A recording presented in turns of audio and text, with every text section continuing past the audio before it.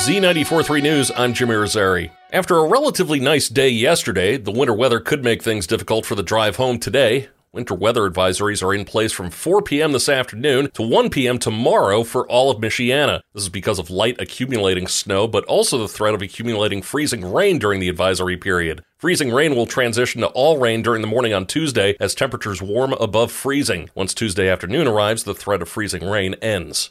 Fire crews battled a violent house fire on Sunday evening about a block from the Oliver Mansion on South Bend's west side. It took crews about 3 hours to put out the blaze. Fire officials confirmed that adults and children were trapped inside the home, and there's multiple injuries, the extent of which is unknown. One person was airlifted to a burn unit in Fort Wayne, 3 others taken to Memorial Hospital. A firefighter fell through a floor in the building and was taken to Memorial. He's since been discharged. A proposed rate hike by Indiana-Michigan Power seeks to generate over $34 million, which would go towards updating a decades-old system. I&M has entered a request for a 9.67% rate hike. The proposal is currently being reviewed by the Michigan Public Service Commission, which says it needs more clarity on the project before approving. St. Joseph County Courthouses 1, 2, and 3 will be open today. This comes after the building lost heat last week after a pipe burst in the lobby of Courthouse 3. Courthouse 1 was reopened on Friday, but the other two remained closed while repairs continued. Anyone that has scheduled activity in St. Joseph County Court should contact their attorney. Additionally, South Bend is reminding residents that all of its warming centers, community centers, and other city buildings are still open with heat to the public.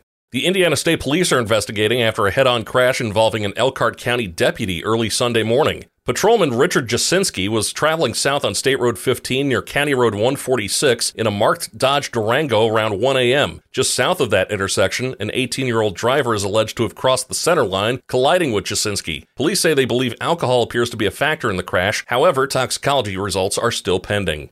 President Joe Biden announced the cancellation of student debt to the tune of $5 billion on Friday. The debt forgiveness will affect another 74,000 borrowers, including those who earned the forgiveness after 10 years of public service as nurses, teachers, and firefighters. So far, $136.6 billion to more than 3.7 million Americans has been forgiven. The defending champion Chiefs advanced to their 6th straight AFC championship game with a 27-24 win over the Bills on Sunday night. Kansas City moves on to Baltimore to face Lamar Jackson and the conference's top-seeded Ravens, who beat Houston 34-10 on Saturday. The Detroit Lions beat the Tampa Bay Buccaneers 31-23 in the divisional round on Sunday. They'll head out west to face San Francisco, the NFC's top seed, next Sunday for a spot in the Super Bowl. The 49ers rallied to beat Green Bay 24-21 on Saturday night.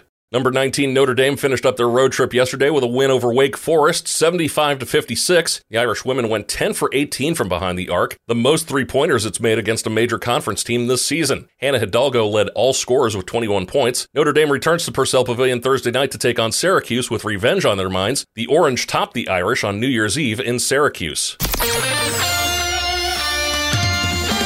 Z94.3 weather. Mostly cloudy skies with light snow changing to freezing rain later this afternoon as we warm up to 32 or a little bit above. I'm meteorologist Carrie Peugeot.